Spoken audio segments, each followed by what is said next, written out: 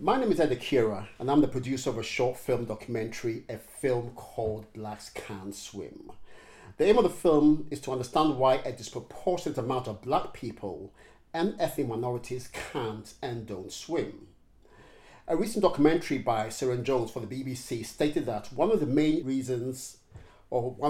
reasons why black females don't swim is their hair.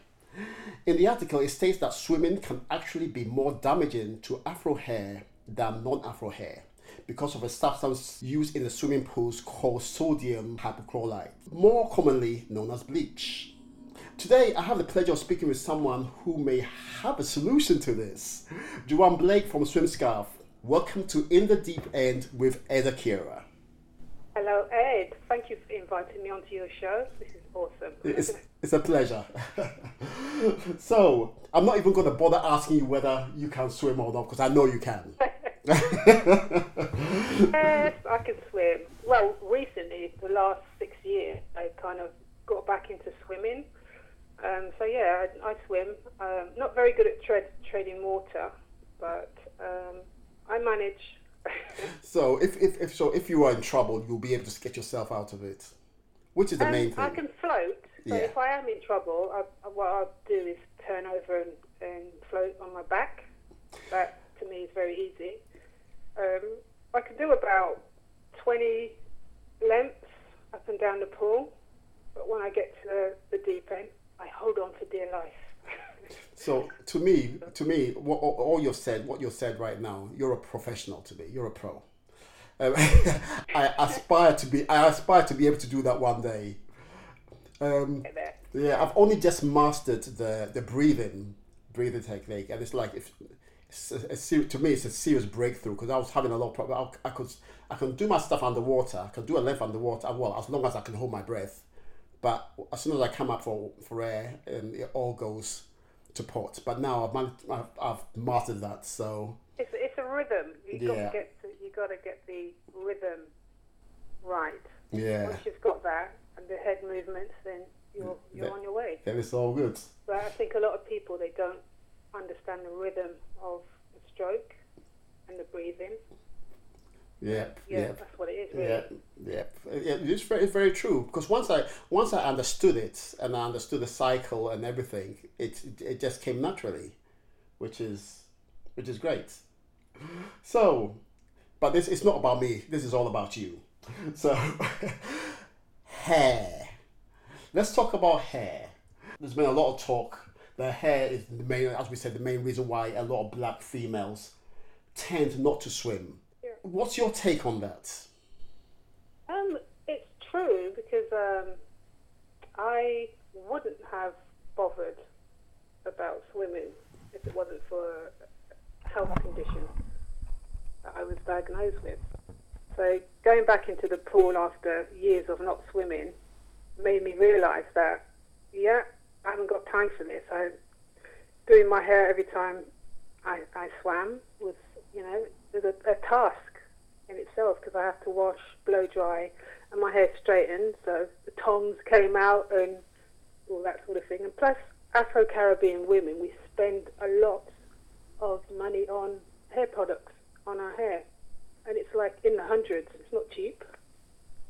So of course we want to avoid chlorine. It dries the hair out, breaks the hair. So definitely that's a big issue in the Afro-Caribbean community.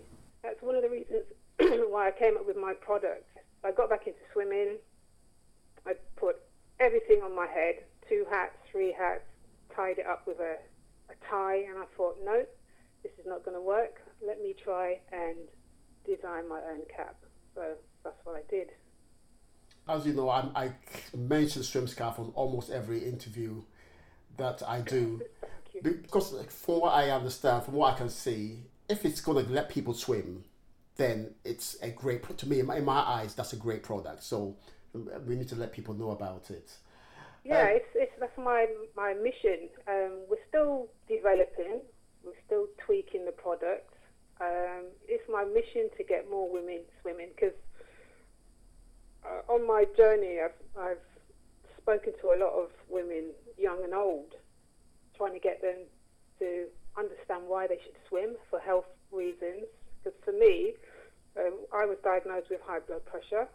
I didn't want to take any medication, so I started to swim to control my condition. And 4 years later, no medication, my blood pressure is fine. Wow. So that, don't go down the route of medication. Try an exercise, and a low impact exercise as swimming is. It's Because that's natural, isn't it? It's the natural way, and the natural way is always the best. So, family and swimming, friends and swimming. How many do most of your friends and family swim? Swimming has never been an issue in my family, from what I can remember. My brothers, they were really good. They'll jump off the diving board and, no problem. While us women, we kind of paddled at the shallow end. I think our concern was getting our hair wet. We didn't want to get our hair wet because going home and the dreaded hot comb, that was a no-no for me anyway. Back then as a child, my hair was natural, afro. My mum had to comb my hair out and it was painful, sitting there as a child, holding my ears down to get the hot comb in there. And I was like, no, I don't want to do this. So I whenever I had swimming lessons, I would hide from the swim coach, hide from the teacher. I didn't want to do it. But friends, they can swim. Most of my friends can swim. My family can swim. My mum can swim. I'm not sure about my dad. I've never seen him near a pool. But yeah, we're from the Caribbean, Jamaica. My parents are from. They were surrounded by water. I have an older brother in Jamaica, and they live in St. Thomas.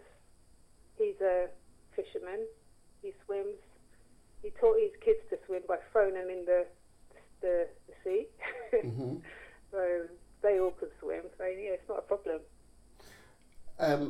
Another thing that keeps on coming up is costs. Cost of teaching how to swim, cost of lessons, cost of So what's do you think that is a genuine reason not to swim? It's not a reason. I think it's priorities with our community. I think what's more important to them is a nice expensive pair of trainers rather than learning a skill, a life skill. That's what I think anyway. So Swimming, for me, I pay about £4.30 a swim. So it's pretty costly. I go in there, I have a coach sometimes. Kick me at the butt, you're doing it wrong. I'm like, okay. But yeah, it is a bit costly. But I think within the school, they need to encourage the children more, especially Afro-Caribbean children. Definitely. Yeah. Which goes into my next question. The media, the government, the education board.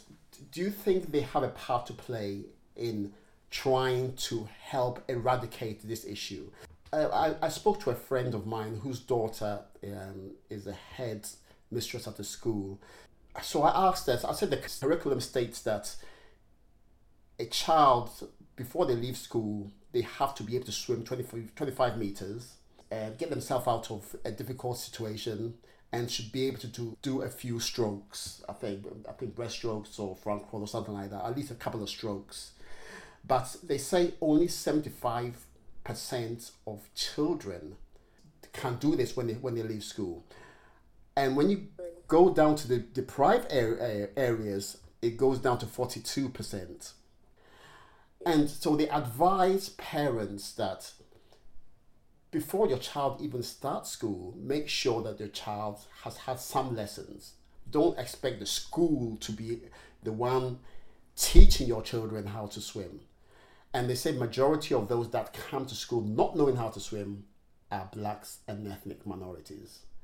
So going back to the original question, I think the education board probably has, and the media has some part to play. Don't you think?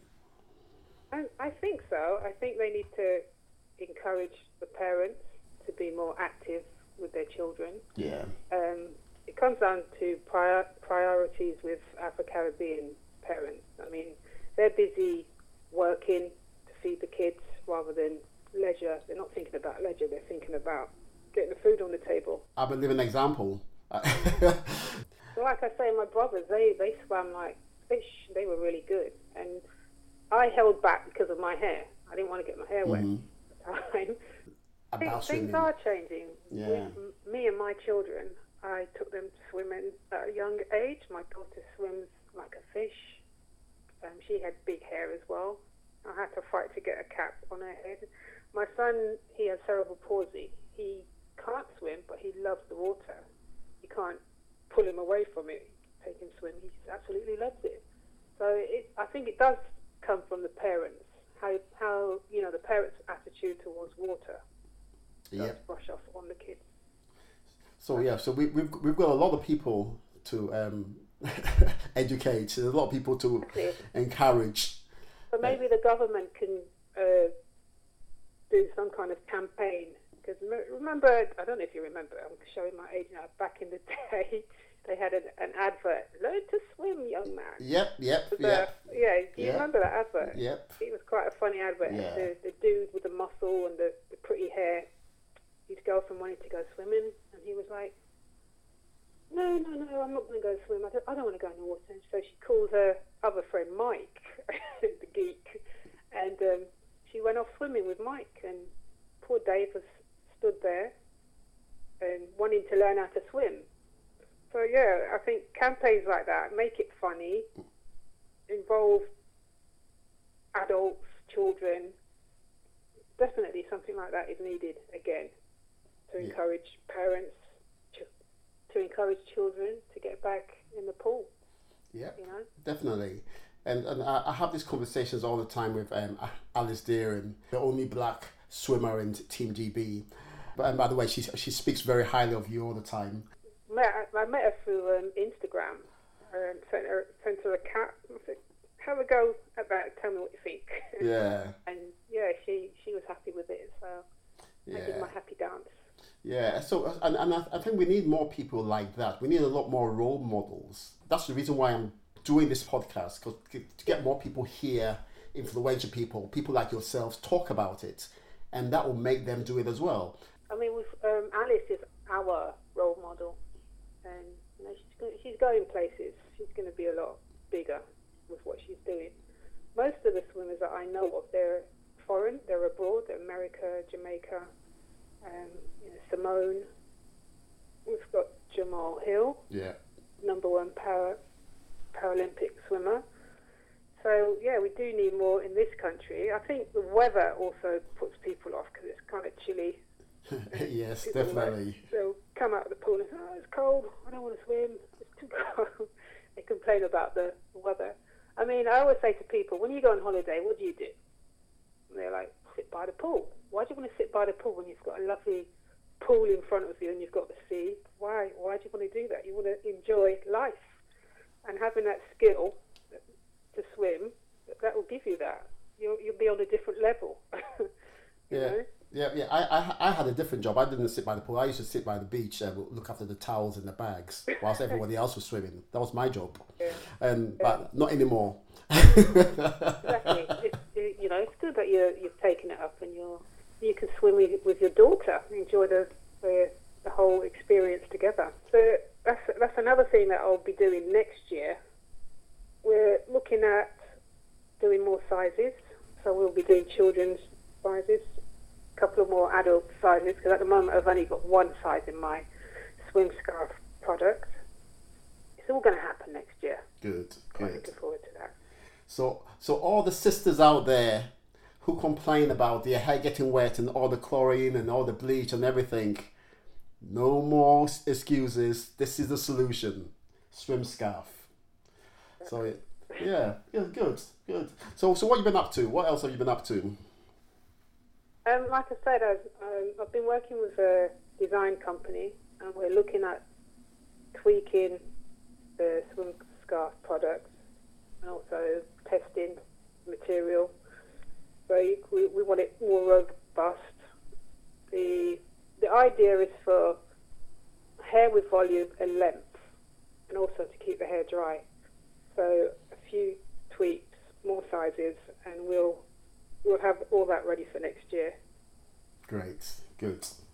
And that's not only focused on Afro-Caribbean women, we're looking at the Muslim community as well, because they wear, headscarf, they cover their heads.